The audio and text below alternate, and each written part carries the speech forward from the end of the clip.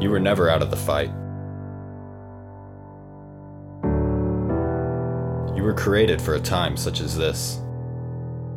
And you are now preparing to be sent into battle. God is calling you to be His disciple, to be formed in virtue and holiness. He has appointed you as an ambassador of His kingdom, to go and represent Him to His people. And He's enlisted you as a soldier of Christ, to be sent out to fight for the good in this world. You are not made to make excuses. It's time for you to take extreme ownership for your life, for all of your life. It's time to rise up and finally be the man or woman you were created to be. Follow God. Lead others. And never surrender.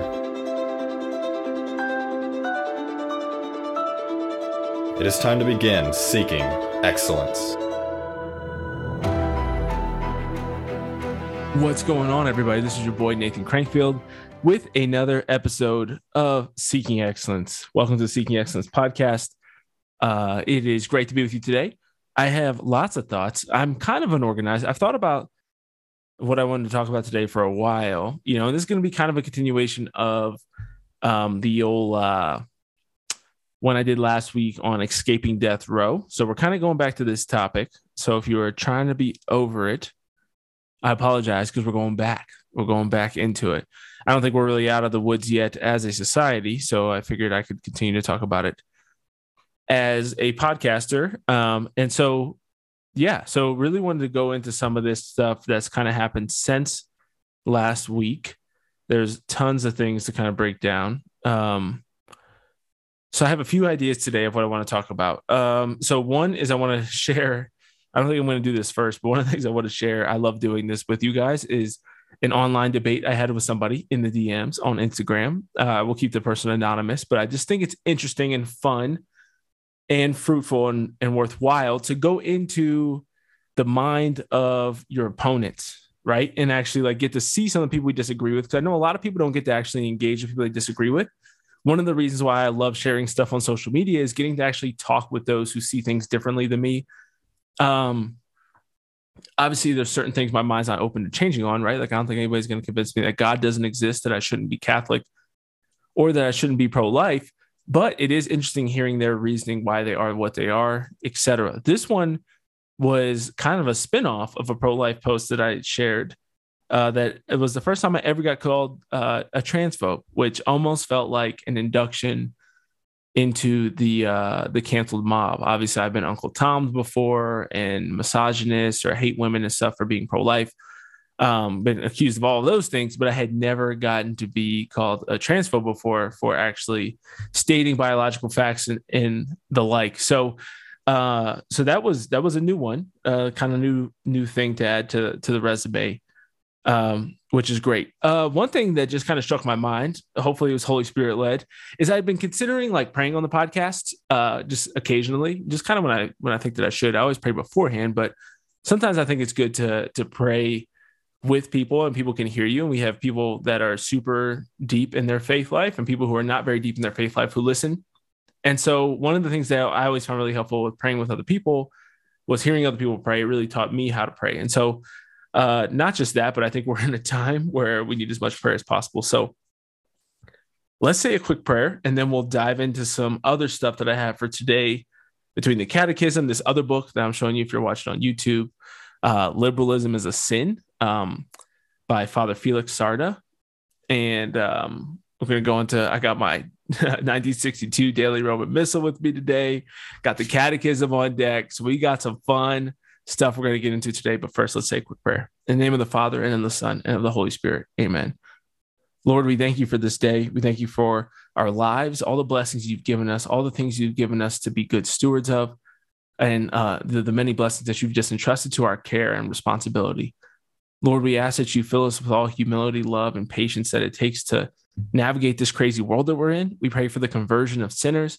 Pray for the conversion, especially of Catholics who have fallen away from their faith, especially our political leaders, people like Joe Biden, Nancy Pelosi, Chuck Schumer, and all other Catholics or Christians who have just really just denied you so strongly in the fight for popularity and the fight for power in their own lives.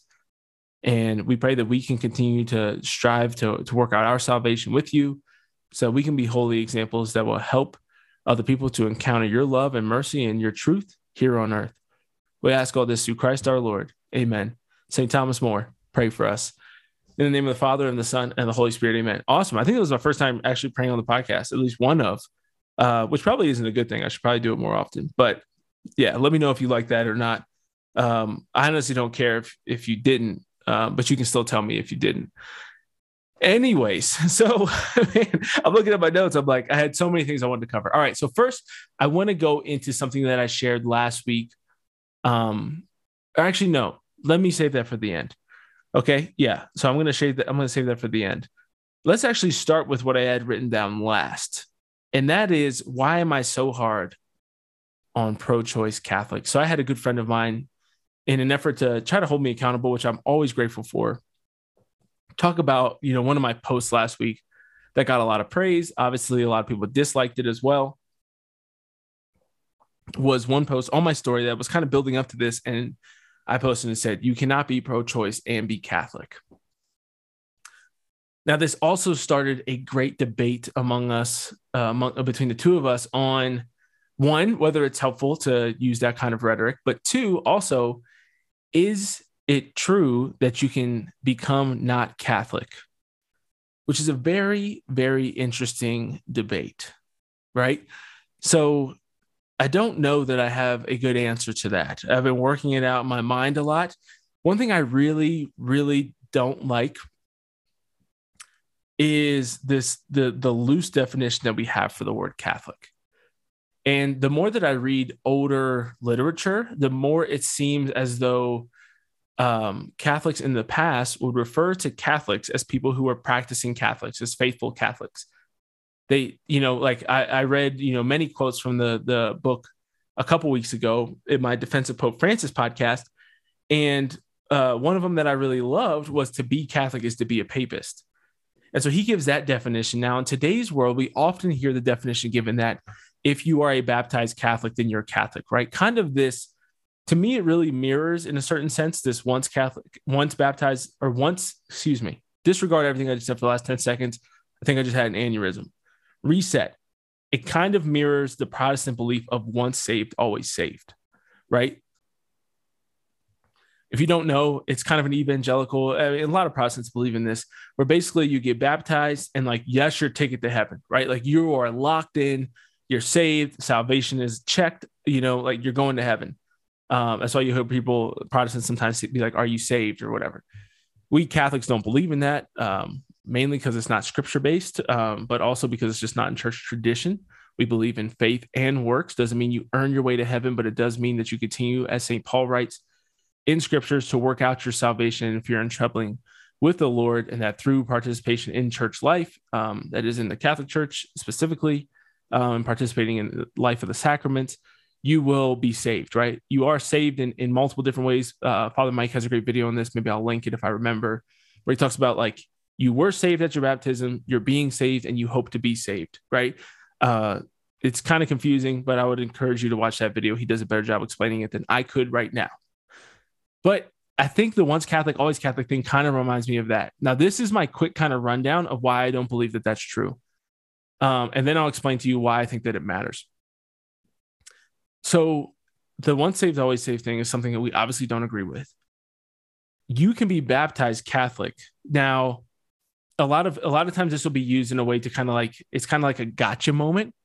I always feel like, for a lot of Catholics who are trying to tell people who hate the church or disagree on church teaching or whatever, be like, I used to be Catholic or whatever. And they're like, no, actually, you were baptized Catholic. You're always Catholic. Now, I think there's a stronger argument for when you say that when you were confirmed. But I don't think that I believe that. And I don't know if there's church teaching on this. So this is my opinion. And then I'll explain, like I said, why I think it's so important. But don't take, I'm not reading out of the catechism. I'm just giving you my thoughts. you can be baptized Catholic, just like you can be baptized in other Christian denominations and go on to be confirmed in the Catholic Church. If you were baptized like I was in a Lutheran church, or a vast majority of Christian churches, like, we consider their baptisms valid. So that means when you come into the Catholic Church from another denomination, most of the time, you do not need to be rebaptized, right? Like, your baptism counts. To me, that explains that, like, your baptism is really leaving that indelible mark on you as a Christian, as a child of God, but kind of in a looser term than what we consider to be Catholic, right? So I'm really interested in what that means to be, like, I'm debating in my mind and trying to work out, can you even actually be baptized Catholic, or are you just baptized? Right? You know, if your baptism in other churches is valid within the Catholic Church, but then you wouldn't consider them baptized Catholic, but it still counts. They don't have to be baptized Catholic in order to be Catholic. Then it really just seems like you need to be baptized in order to be Catholic. So it's almost a prerequisite to be Catholic, but it doesn't necessarily mean that you're Catholic. So to break that down a little bit more, it's kind of like squares and rectangles is what I'm understanding, is that you have to be baptized in order to be considered Catholic, but you don't have to be Catholic in order to be baptized. So to me, that kind of separates those two, as you were baptized in a Catholic church, therefore you're Catholic forever. The other thing that I think is interesting in it is, what is the definition of Catholic? Obviously, we know that the word means universal, but further than that, what does it mean to be Catholic? And so this is where I think the real debate comes to, and why I think that we should often make the distinction and actually claim that people are no longer Catholic. So according to the Oxford Dictionary, there's two. There's adjective and a noun. I want to read the noun because that's what I'm talking about, right? A Catholic person. That I just used the word Catholic as an adjective, but let's say I'm talking about a Catholic, so that I actually make sense with what I'm saying. So the noun is a member of the Roman Catholic Church. Now, that is a secular definition. What do we understand that to mean, though? That is what we mean when we say somebody's Catholic, right? It's like saying you're American. What does that mean? It means you're an American citizen, right? Like, you're a member of an organization or a group of people. And I think that Catholic is similar to that, more than it is something that's intrinsic. So the other thing that I think is really interesting and comparable, so there's the once saved, always saved mentality that I think has crept into the church, that kind of gives this once Catholic, always Catholic. But the other thing that I think is really interesting in it, and I'm going to come back to the pro-life stuff. I know that I just completely derailed from what I said I was going to talk about. The other analogy to this is Jewish. So you can be culturally Jewish, you can be religiously Jewish. And we see now, as Catholicism becomes more and more cultural, especially in places like Italy, Ireland, right, where it's like, oh yeah, I'm Catholic. We see this in the Northeast in America all the time and across the country. But it's like, yeah, I'm Catholic. I'm so Catholic. My grandmother going to church all the time. I was an altar server. It's like, dude, you haven't been to mass in 10 years, right? But there's this kind of cultural Catholicism, like, yeah, Irish Catholic, Italian Catholic, like, you're kind of Catholic. And it's like, what does that mean? Like, we are not Jewish as Catholics, right? Like, we are not an ethnic group. We are the body of Christ, right? We are the continuation of the Jewish people, of Israel, right? God's chosen people on earth. But it's not some like intrinsic ethnic thing. Like, I will always be black. That is for sure. I will always be half white. I can't change it. There's no changing it. Very similar to how I'll always be a man, but that's a song for another time. So you can, in that sense, to me, lose it, right? You can't be unbaptized. You will always be baptized. You will always be a baptized child of God. But to be part of the Catholic faith, because of the fact that you can be baptized and not be Catholic, which we'd all agree with, then your baptism doesn't necessarily mean that you're a part of the Catholic Church. So the secular meaning is you're a member of the Roman Catholic Church. The Catholic, theological meaning is to be a member of the body of Christ, right? To be a member of that. Now, we obviously separate ourselves from God through sin, especially through mortal sin. We call that the deadening of the soul, right? That's why it's called mortal. It actually cuts you off from Christ. And so to me, to persevere in mortal sin for years on end would, in my opinion, make somebody not Catholic anymore. If you do not practice the Catholic faith, then you're not Catholic. You're not a member of the body of Christ. And I think it's one of the things, like, like we always say, like one of the greatest tricks the devil's ever pulled off is convincing people that he doesn't exist, right? Same goes for, convincing people that hell isn't real, or that this idea that like everybody gets saved, right? That's incorrect. That's not true. It's a heresy. Christ himself talks about this. Mary has in many, many apparitions given visions or descriptions of hell and how full it is. If anything, they've given the saints and Mary, like throughout the years, have given us the impression that many more people go to hell than go to heaven. That should be concerning for us. So to me too, we have these 6 precepts. Now I opened up my 1962 missal, as you can see here. So this is the missal that's used for the Latin Mass, which one of my favorite things about it is all this like catechesis it has at the beginning, right? So it kind of has like the most necessary prayers section at the beginning and all these great prayers, but also like random stuff that like we should know as Catholics, right? So it's called a summary of Catholic doctrine. And it starts with like the 10 commandments, it goes to the 7 sacraments, all this stuff, but it has what they call the 6 precepts of the church. And those are this: to hear mass on Sundays and holy days of obligation, to fast and abstain on the days commanded, to confess our sins at least once a year, to receive the Blessed Eucharist at Easter or within the time appointed, to contribute to the support of our pastors, not to solemnize marriage at the forbidden times, nor to marry persons within the forbidden degrees of kindred or otherwise prohibited by the church, nor secretly.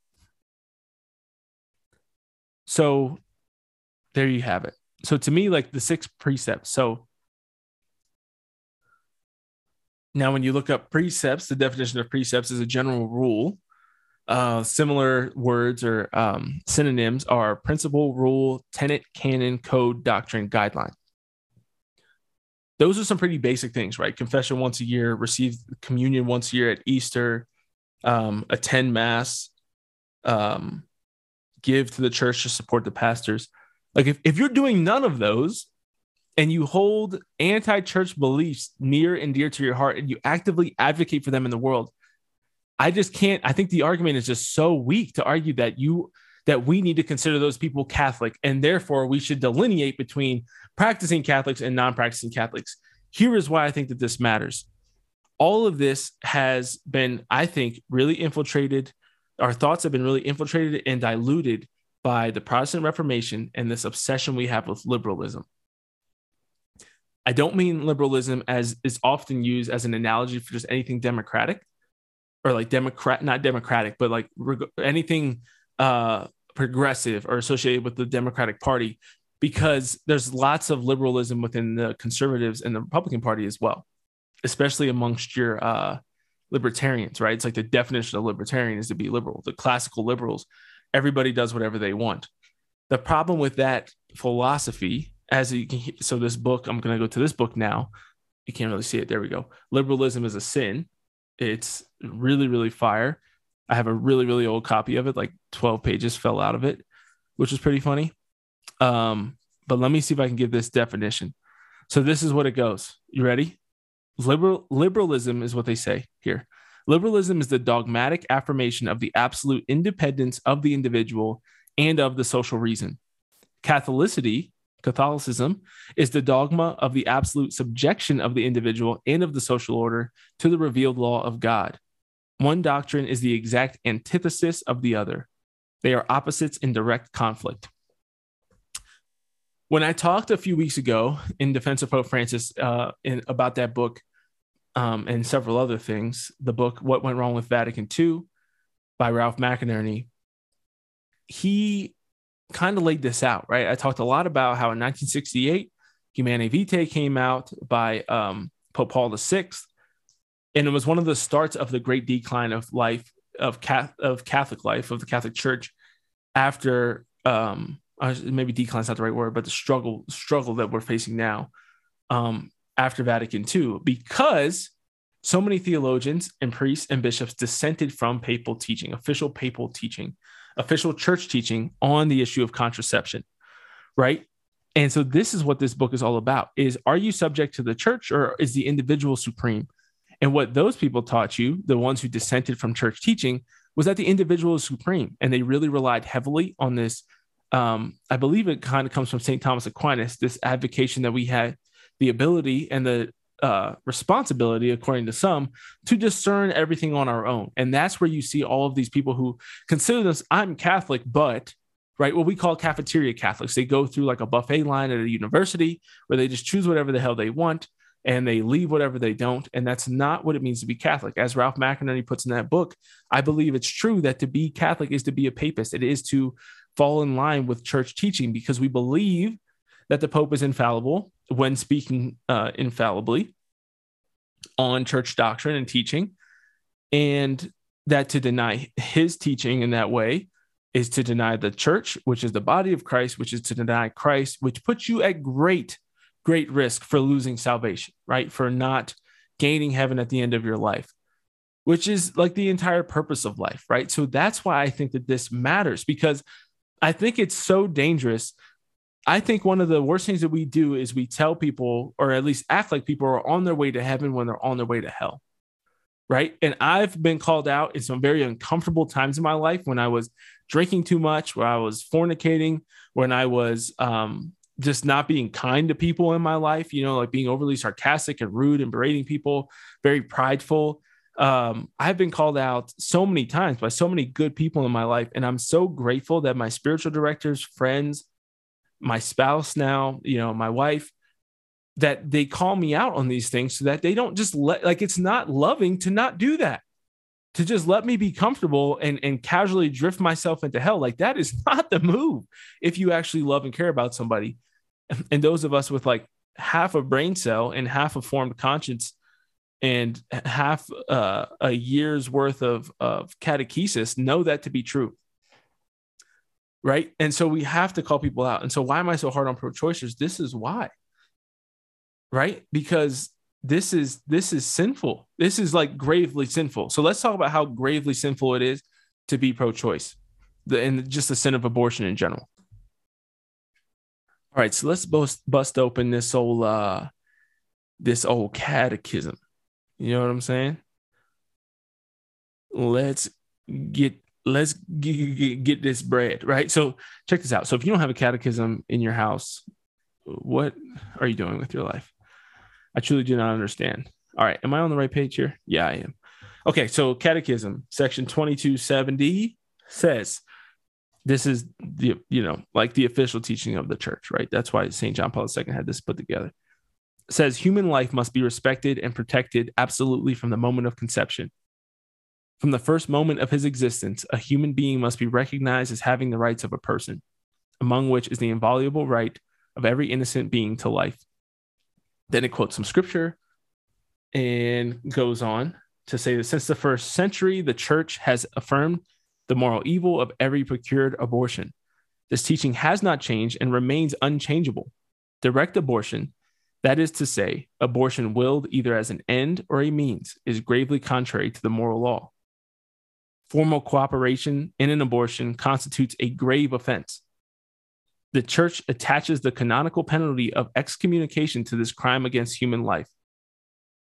Quote within a quote, a person who procures a completed abortion incurs excommunication. And then says some Latin words that I don't know how to say. By the very commission of the offense, and subject to the conditions provided by canon law. The church does not thereby intend to restrict the scope of mercy. Rather, she makes clear the gravity of the crime committed, the irreparable harm done to the innocent who is put to death, as well as to the parents and the whole of society. Okay, so I don't know about you, but that sounds pretty serious to me. I was really moved the other night when I was reading this on the part where it says the church attaches the canonical penalty of excommunication to this crime against human life. Excommunication. That's pretty big. So I looked up on CatholicStraightAnswers.com what is excommunication, and it says, and I quote, excommunication is the church's most severe penalty imposed for particularly grave sins. Through baptism, a person is incorporated into the body of the church, through which there is a communication of spiritual goods. By committing a particularly grave sin and engaging in activities which cause grave scandal and fracture the body of the church, the communication ceases, and the person is deprived of receiving the sacraments and other privileges. Okay, So the communication ceases. So again, this goes back to what I said before of where you are legitimately cut off from the body of Christ. That's a huge deal. It is massive. It's so massive, in fact, that this means that you actually can't just go back to confession afterwards. There's like a special thing you have to get set up with a priest in order to get this sin forgiven once you've been excommunicated. You don't get excommunicated and just go back. Now, this also implies to me that you can be excommunicated not as formally as we always like to think, right? We often think of excommunication as, the Pope has officially excommunicated this person, or a bishop has officially excommunicated this person, which does happen, which should happen probably more than it does, and is a form of that. But in this sense of excommunication being the communication ceasing between the body of Christ and the individual who's committed one of these particularly grave sins, you can almost excommunicate yourself in that way, right? By participating in one of these sins and condoning that or committing that. Now, this is going back to my Roman Catholic Daily Missal. They have something in here called sins crying to heaven for vengeance. So there's a section for that. One of which is willful murder, which abortion is considered by the church. And then another is 9 ways of being accessory to another sin. Those 9 ways are by counsel, by command, by consent, by provocation, by praise or flattery, by concealment, by partaking, by silence, by defense of the ill done. Now imagine participating in all of those for the sin of abortion for years and years, as we see many Catholic politicians doing, but also just many Catholics in general do this. By counsel. Obviously, there's not many that command it, but by counsel, by provocation, by praise or flattery, by silence, and by defense of the ill done. Those are some things that you see all the time by pro-choice Catholics. And then there's so many Catholics, and good-willed Catholics too. They have compassion, they have love in their hearts, and they want to be kind to other people. But like excommunication exists for a reason, because it's actually a form of justice to let people know, hey, you're not heading in the right direction. You have cut yourself off from the body of Christ. And now think about this on just a logical, like spiritual level, right? If you have been cut off from the body of Christ for this reason, whether for committing an abortion or for praising people for it, defending it constantly, being silent on the issue for many years, whatever it might be, how misinformed and misformed is your brain, soul, and conscience at this point? Right? Like you're cut off from the grace of God. You're cut off from what CatholicStraightAnswers.com says, that you through baptism, you're incorporated into the body through which a person is communicate. You get the communication of spiritual goods. You cut yourself off from that. Dude, that's a huge deal. This article literally specifically says people who procure a successful abortion and how they're automatically excommunicated. Yeah, it's wild, guys. This is the purpose of excommunication, is to shock the sinner into repentance and conversion. We need that sometimes. And I feel like I get so frustrated with so many Catholics who just have this like, well, you just journey with people, right? And you're just compassionate, and just the way you live your life, eventually they like convert. And it's like, do you know how often that doesn't happen? I'm not saying that it's not the way we should lead, right? That you should go around just telling people, hey, you're going to hell. Like, I don't do that, and I don't suggest people do that. But occasionally letting people know that you can't be pro-choice and Catholic seems to me to be a worthwhile thing, right? Because you have people out here on the other side. You have people like Jamie Manson from Catholics for Choice, right? And I just discovered her recently because I was looking at Catholics for Choice last week to see what kind of dumb shit they were posting, and they did not let me down. If in the case that I was looking for something stupid, I found it. They shared this story, or it was a reel. I can't find the reel, where Samantha Bee from Full Frontal with Samantha Bee, one of the absolute least funny human beings that potentially has ever walked the face of the earth, but definitely currently walking the face of the earth. If you want to see something really, really, really funny, these are like one of my favorite series on YouTube. You should watch Matt Walsh's Try to Laugh Challenge. So it's like the Try Not to Laugh Challenge, but the opposite. And he watches feminist comedians, like their stand-up specials and stuff like that, and tries to laugh. He has like 4 or 5 of them. Dude, I love those. They're so funny. Samantha Bee, I believe, is one of them. And she does not make him laugh because she's horrific. So she had this was really interesting. So the reel that I can't find, unfortunately, from this stupid ass show was she interviewed, she had a Jewish rabbi, a Muslim woman, and Jamie Manson, who, according to Catholic for Choice, was or is the CEO of Catholics for Choice. Let me see if I can confirm that. Because yeah, her website, the Jamie Manson website, doesn't actually say that. But I feel like that's what they said. But now I can't see who's there. So I'm trying to see who we are. Board of directors or our staff. This says page not found. So I guess they're a little shy. But yeah, so she obviously sucks. She's the CEO of Catholics for Choice. So she's an apostate Catholic who, she's an apostate human who used to be Catholic, according to my logic of this podcast.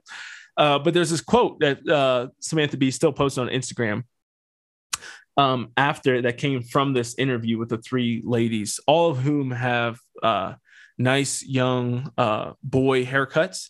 And I assume, it'd be hard to imagine that none of them are lesbians, if not all of them are lesbians, but who knows? But they all sit there and lie about what their religion teaches about abortion, which is really interesting. I'm not positive on what the Muslim teaching of it is, but I've heard, like, yeah, you know that the Judeo-Christian values, like abortion, is obviously contrary to that. So there's this quote from here, and on the what's the word? The caption of the post says, "Our friend Jamie Manson brought the facts to our abortion conversation, but Sam brought her personal experiences from her time in a plaid skirt." So I guess Samantha Bee used to go to a Catholic school, which of course screws everything up, right? So this is what old Jamie Manson said. She said, "The majority of Catholics, 56%, think abortion should be legal in all or most cases. 68% of Catholics do not believe Roe v. Wade should be struck down." Now, check it out here, my friends. If you've been paying attention all along, you know that I think this is an incredibly, incredibly stupid argument. Why, you might ask? Because it doesn't effing matter what you think as a Catholic. Your opinion is irrelevant. Why? Because I just read to you the Catechism of the Catholic Church and what it states on the grave sin of abortion.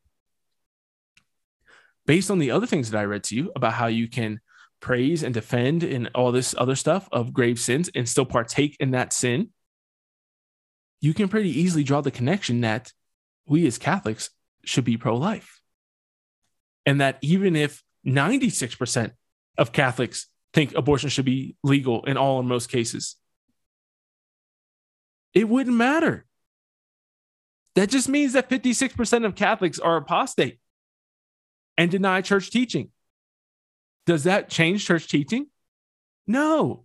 So why these idiots? Why these idiots get these platforms to come on here and speak? You know why it is. It's literally the work of the devil. It does an incredible job. They do an incredible job, man, to get this stuff going. I'm looking at the Catholic for Choice website right now, and it's just horrific. You're just not Catholic. And this is something that I think is really interesting. Is there's always, every time you get somebody like this, they don't just disagree with church teaching once. It's not like the cafeteria Catholics where it's like I'm like kind of picky in some people's eyes, but not really. Cause like, I really just don't like pickles and mustard, like random stuff that you can just like hold from the sandwich. Right. But I'll still eat the meal. But that's not how like cafeteria Catholics operate, right? They're not like, oh yeah, like I'll eat what everybody else is having, but like, just can you just hold the ketchup for me? No, they want an entirely different thing. They want it, and it's all like it's never just one. And so, what else does Jamie Manson's website say?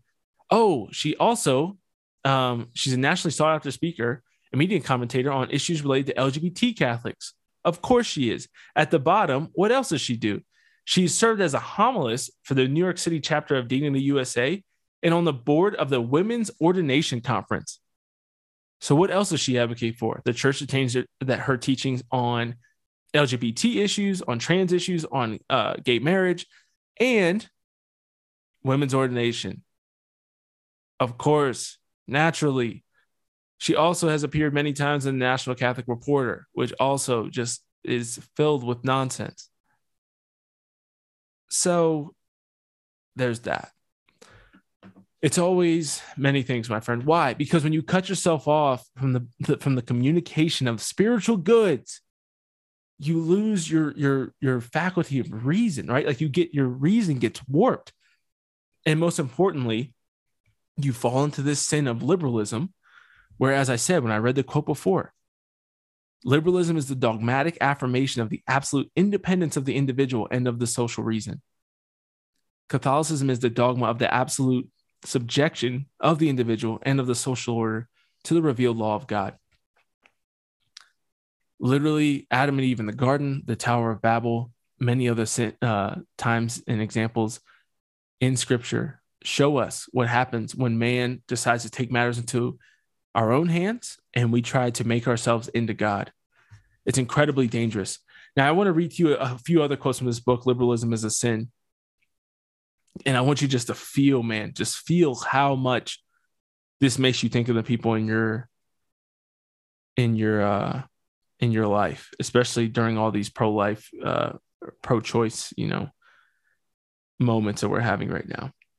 So he breaks down 3 different categories that he calls the extreme liberal, the moderate liberal, and the Catholic simply tainted with liberalism. Or what he calls quasi-liberals. Now, the extreme liberal, he says, are easily recognized, does not attempt to deny or conceal his perversity, right? So he's a declared enemy of the Pope, all this other stuff, right? Like these people would be considered that, I think. Somebody like Jamie Manson, obviously like an AOC, like somebody who's non-Catholic. Maybe AOC, she might even be baptized Catholic. She's Hispanic. Who knows? But I guess she can't be baptized Catholic. She might have been baptized in a Catholic church and raised Catholic. Who knows?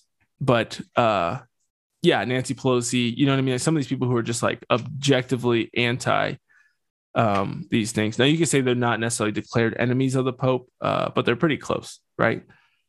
Now you don't see many of those in your day-to-day life, so I don't think that's that important. But the moderate liberal, he says, is just as bad as the extreme, but takes good care not to appear so. Now, this was the section I really loved about the moderate liberal. It says the moderate liberal does not detest the Pope. He may even express admiration for his sagacity. I don't know if I said that word right. Going back to the text, he only blames certain pretensions of the Roman Curia and certain exaggerations of ultramontanism. Damn, I don't know what these words are. You think I can't read? Ultramontanism, which do not fall in with the trend of modern thought. He may even like priests, above all, those who are enlightened, that is, such as have caught the twang of modern progress. Think of your Father James Martins of the world. As for fanatics and reactionaries, he simply avoids or pities them.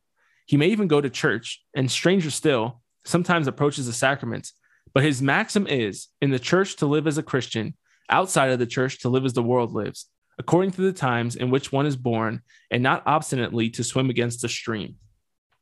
I love that.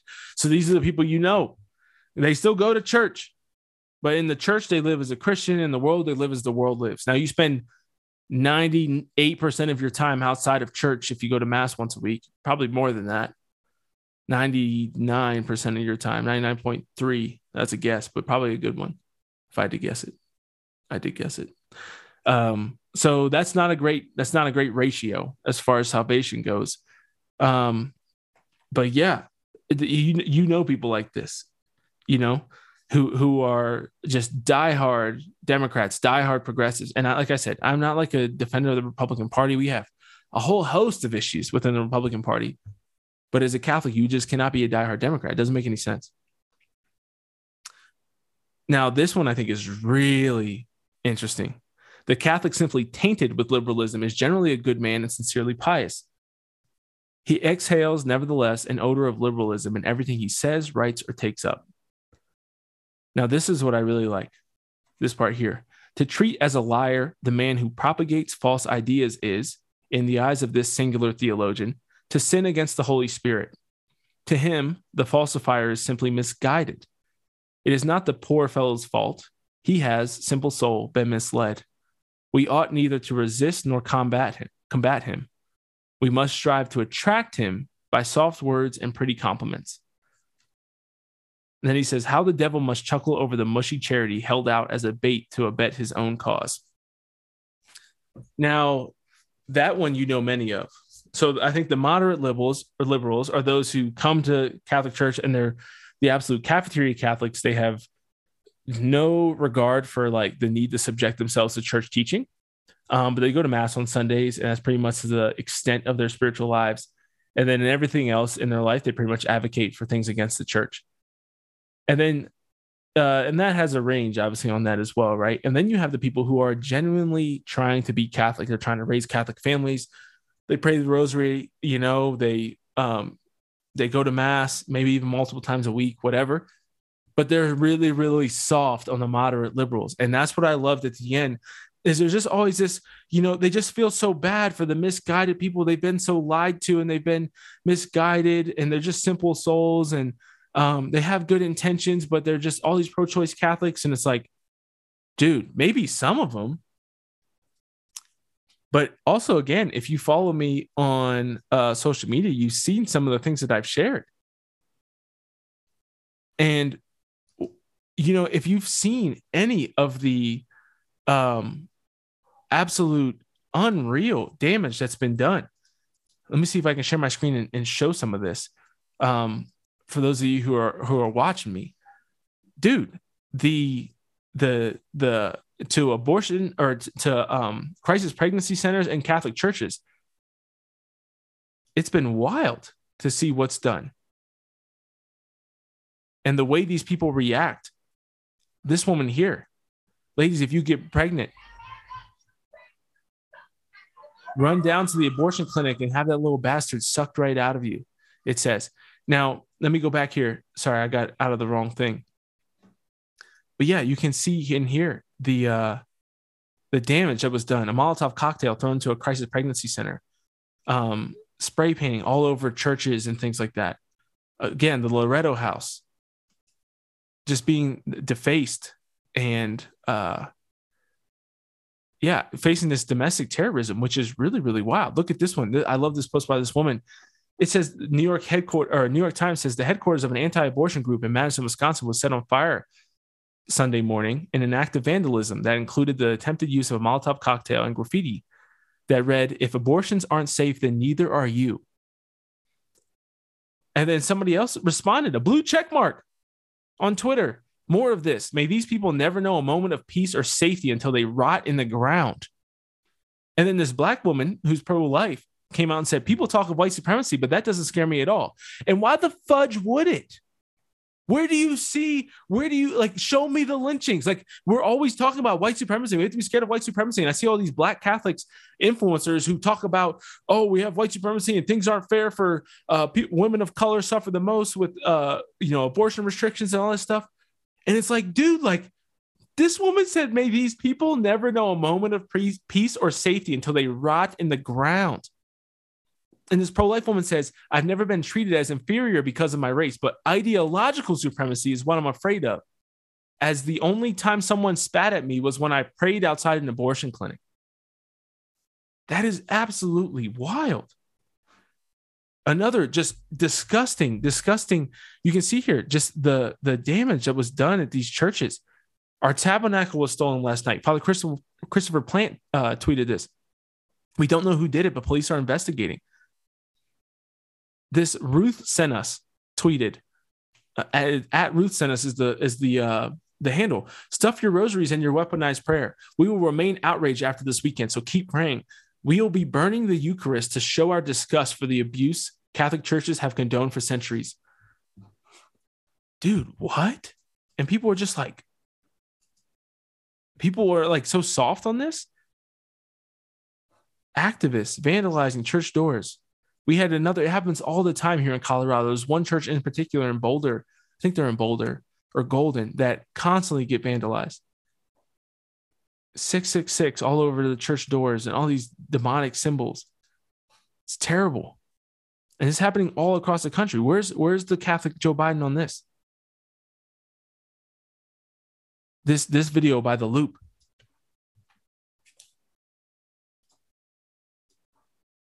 Thank God for abortion. Thank God for abortion. Thank God for abortion. These people, these Christian Samaritans.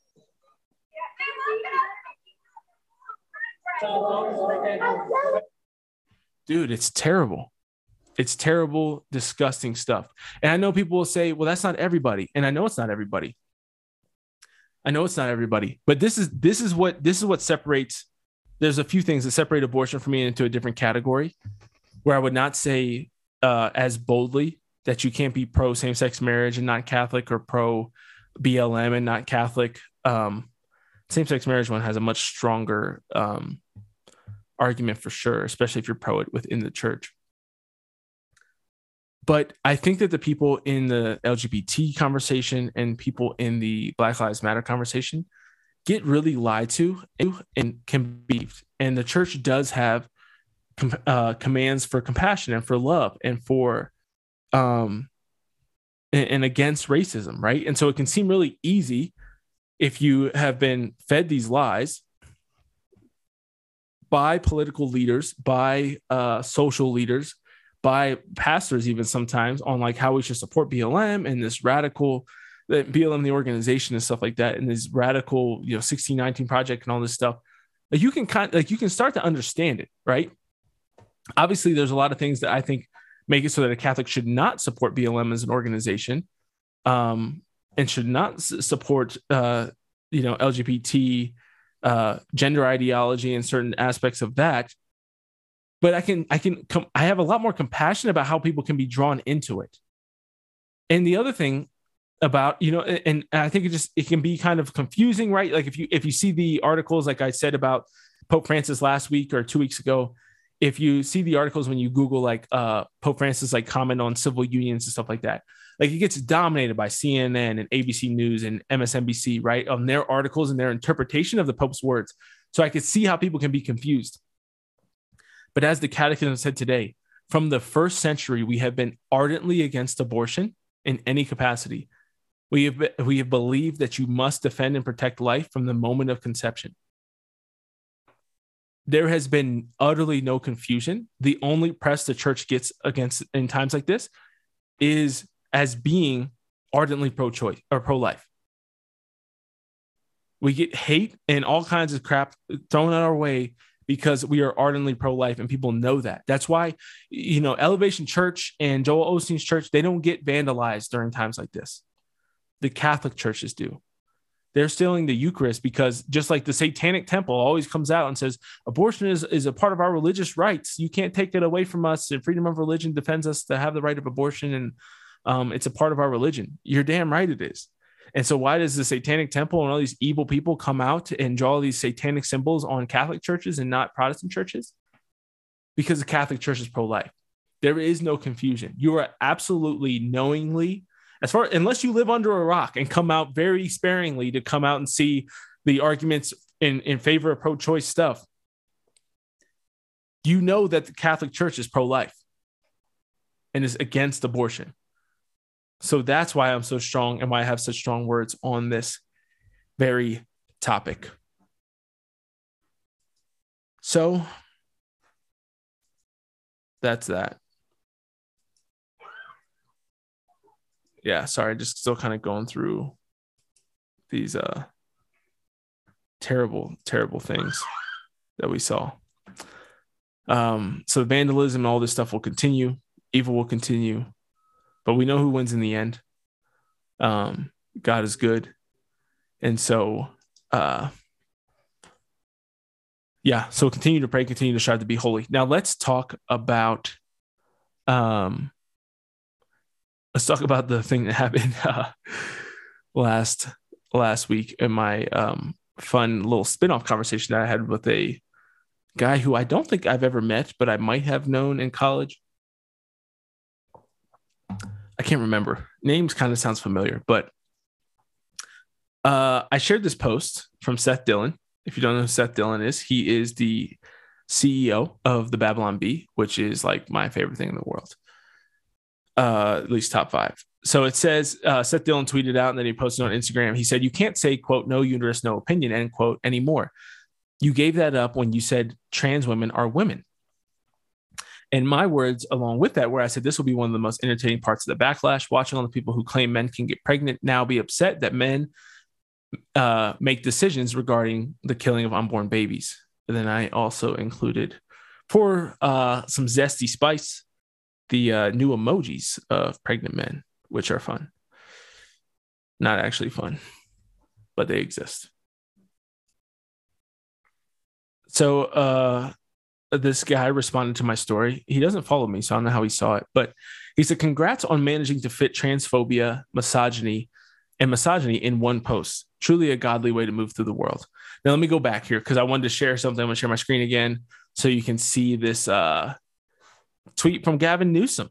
"If men could get pregnant, this wouldn't even be a conversation. This decision isn't about strengthening families. It's about extremism. It's about control. We will fight for the right to choose."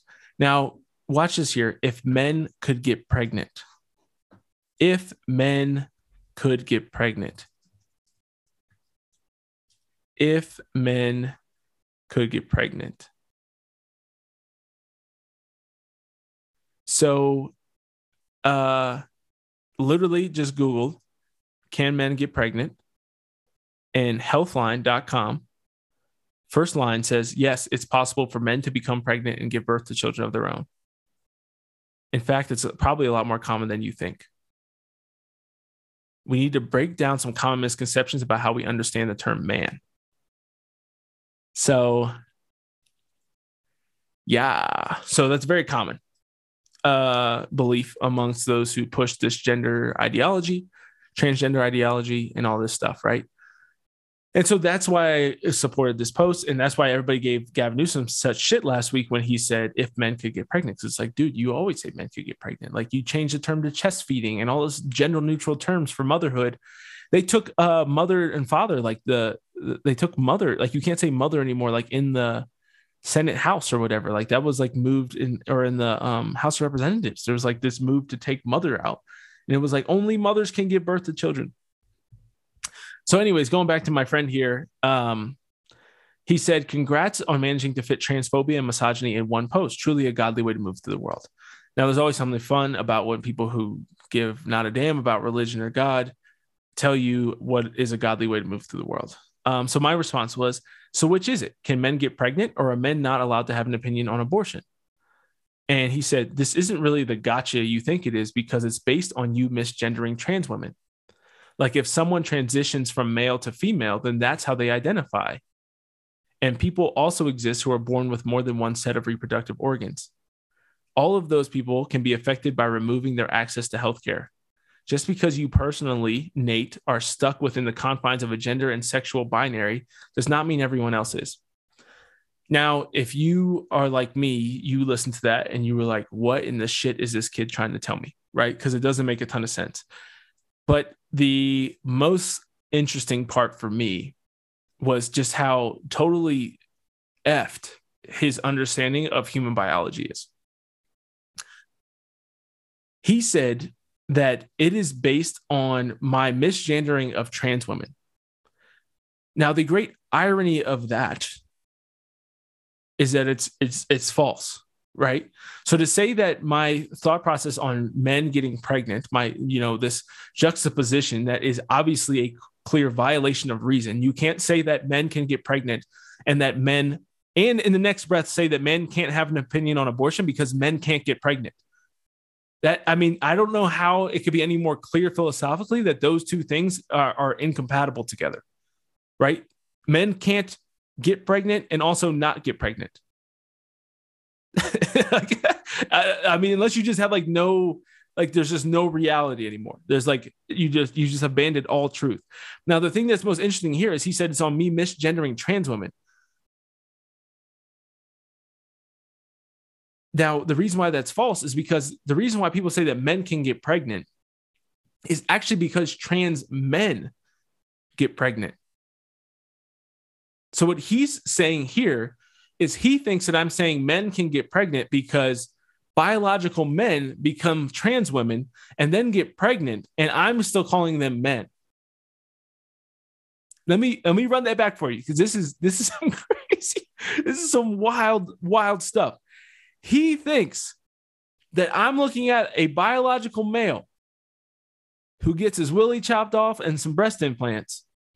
He believes that those people become women and get pregnant, and that I'm still calling them men.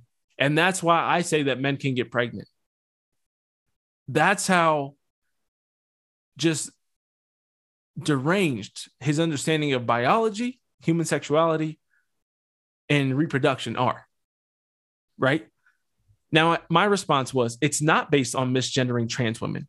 Progressives literally use the term that men can get pregnant. Trans women can't get pregnant. Mainly, and here, this is a side note. The reason why trans women can't get pregnant, for those of you who are wondering, is because they're biological men.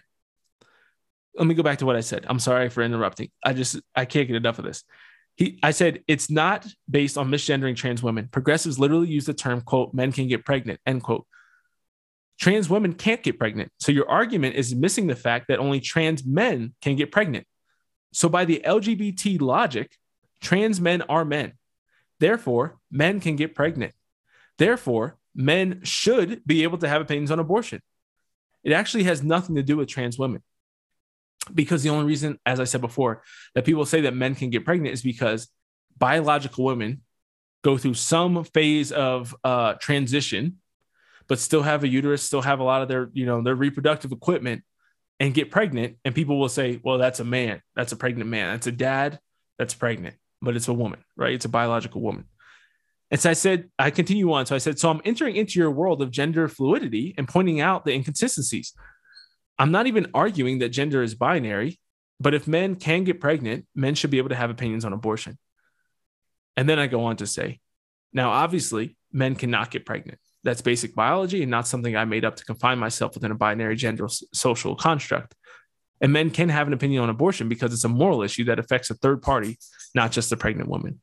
That is, the baby in the womb. And then what I get in response is basically a word vomit of how I am making life less safe for trans people, namely his LGBT students. He says, he goes on to say, I don't know everything every progressive says or that every trans person or activist says on this issue. Your post, which is now gone, said something along the lines of how men can have an opinion on this because of how you were misgendering them. Again, I was not misgendering them. I was like entering into your world. I'm saying that men can get pregnant. So therefore you have to allow men to have opinion on abortions. You can only have one or the other. He claims that I'm misgendering somebody, which I don't understand. Then he says, I'm sure there are trans women who can get pregnant, just as I'm sure there are trans men who can get pregnant. I don't know if they make that choice. And there are non-binary people who can also become pregnant. This is not true. There is one gender who can get pregnant, and it's women. And then he says, so yes, all these people would have opinions on access to abortion, but your thing is just reverse engineered to make your point right. So whatever, congrats. So I guess ultimately, I don't even know if I really realized this before right now, but he does say, yes, all people would have opinions on access to abortion. So I guess you could say that would be the choice that he chooses, because he clearly believes that anybody of any gender can get pregnant, which is scientifically mind-boggling. That is for sure, to say the least. And then he tells me the reason why I message people like you who post your stupid posts is because your transphobia just pisses me off. Now, I don't know what was transphobic about me saying that trans men are men and can get pregnant, but apparently it was. And he says he's not here to argue with me after arguing with me. And it tells me that what I'm doing is making things less safe for LGBTQ plus people and kids to sign their identity. Not certain of that. But yeah, I think it was really interesting. So I love having those little conversations because I think it's really intriguing to hear. And I had another one, but we're obviously like way into this, so I'm going to save that for another time. Conversation I was having with somebody online. And I think it's just really interesting to see inside the mind of the people who think so much differently than us and just kind of hear their thoughts and their reasoning for their positioning and their stances on certain things. And so, yeah, don't be afraid. And obviously try to do it the best you can with, and I tried there as best I could to just use reason and logic and try to stay emotionally relaxed, right? So taking time to respond and pray in between responses and things like that is super important. So I want to encourage you to do that if you're engaging with people online or in person, but just use logic and reason. And obviously sometimes they're not going to ultimately agree with you, but sometimes they will. I mean, he did agree that men can have opinion on abortions. And so not necessarily the route I'd like to take to get somebody to agree with that, because we should be able to have opinions on these things regardless. But at least it did kind of show like, wait, maybe this doesn't make as much sense. But then if you just deny all logic, then I guess you can just kind of live in whatever world you want. But yeah, in conclusion, pray for those who are pro-choice and consider themselves Catholic. Pray for those who are pro-choice that are falling away from the faith. Pray for those who are these pro-choicers who are clearly, I think, possessed by an evil spirit, who are doing this vandalizing and just reckless behavior and attacks on churches throughout the country.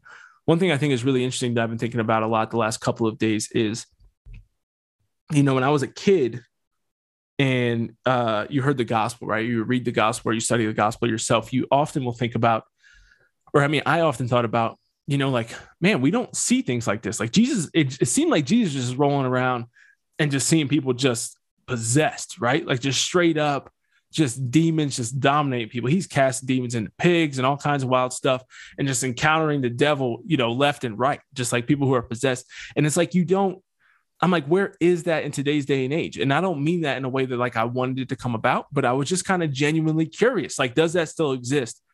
And for a long time, I felt like I couldn't see it. But if you watch these videos of these women taking baby dolls and ripping them up, when you see the woman, that viral picture of the woman who has a t-shirt that says, I've had 21 abortions. When you see, Elizabeth Warren screaming about the right to kill a baby up to 9 months of pregnancy, and somebody like her who's unwilling to sign a bill that says that you have to actually provide healthcare and medical treatment to babies who survive abortions, right? They're outside of the womb on their own. They survived an abortion. You still, somebody like her and what's the senator from, I think it's Minnesota. I can't remember her name. She was one of the Democratic candidates this past election in the primaries, but they won't sign bills like that to protect babies who've survived abortions outside of the womb. And so I think when you think about these people, you have to really, we need to pray for them. And you need to pray for them hard. You need to strive to be holy in your own life so that you can, your prayers are just that much more effective, right? So that you're staying in communication with God and receiving those spiritual goods, right? And so it's so important to take your time off from these things, to step away and really focus on your spiritual life, because all of this can distract you and start to develop and well up within you this certain sense of pride, right? When you see people who seem like they're legitimately possessed by the devil, it can really give you a strong sense of pride that just isn't healthy for your spiritual life. It's not good for you or your family, or for your journey towards heaven. And so remember to take time out to pray, to continue to read spiritual reading, to dive into the Gospels, to go to adoration, to go to confession, to pray the rosary, to do the things that help you to become closer to the saint that God created you to be, because it doesn't make any sense for us to gain a foothold or to win a battle or to win the war in the fight against abortion to lose our souls. So keep that in mind. Keep your holiness and your daily duties, your responsibilities, your prayer life as top priorities. And God willing, one day we'll see the reign of abortion in our country and hopefully around the world come to an end. But know of our prayers for you. Thank you for listening today. If this is helpful, please feel free to share it with somebody. If you're feeling extra generous, leave us a review. Thank you. And of course, continue to fight hard. Be your best. God bless.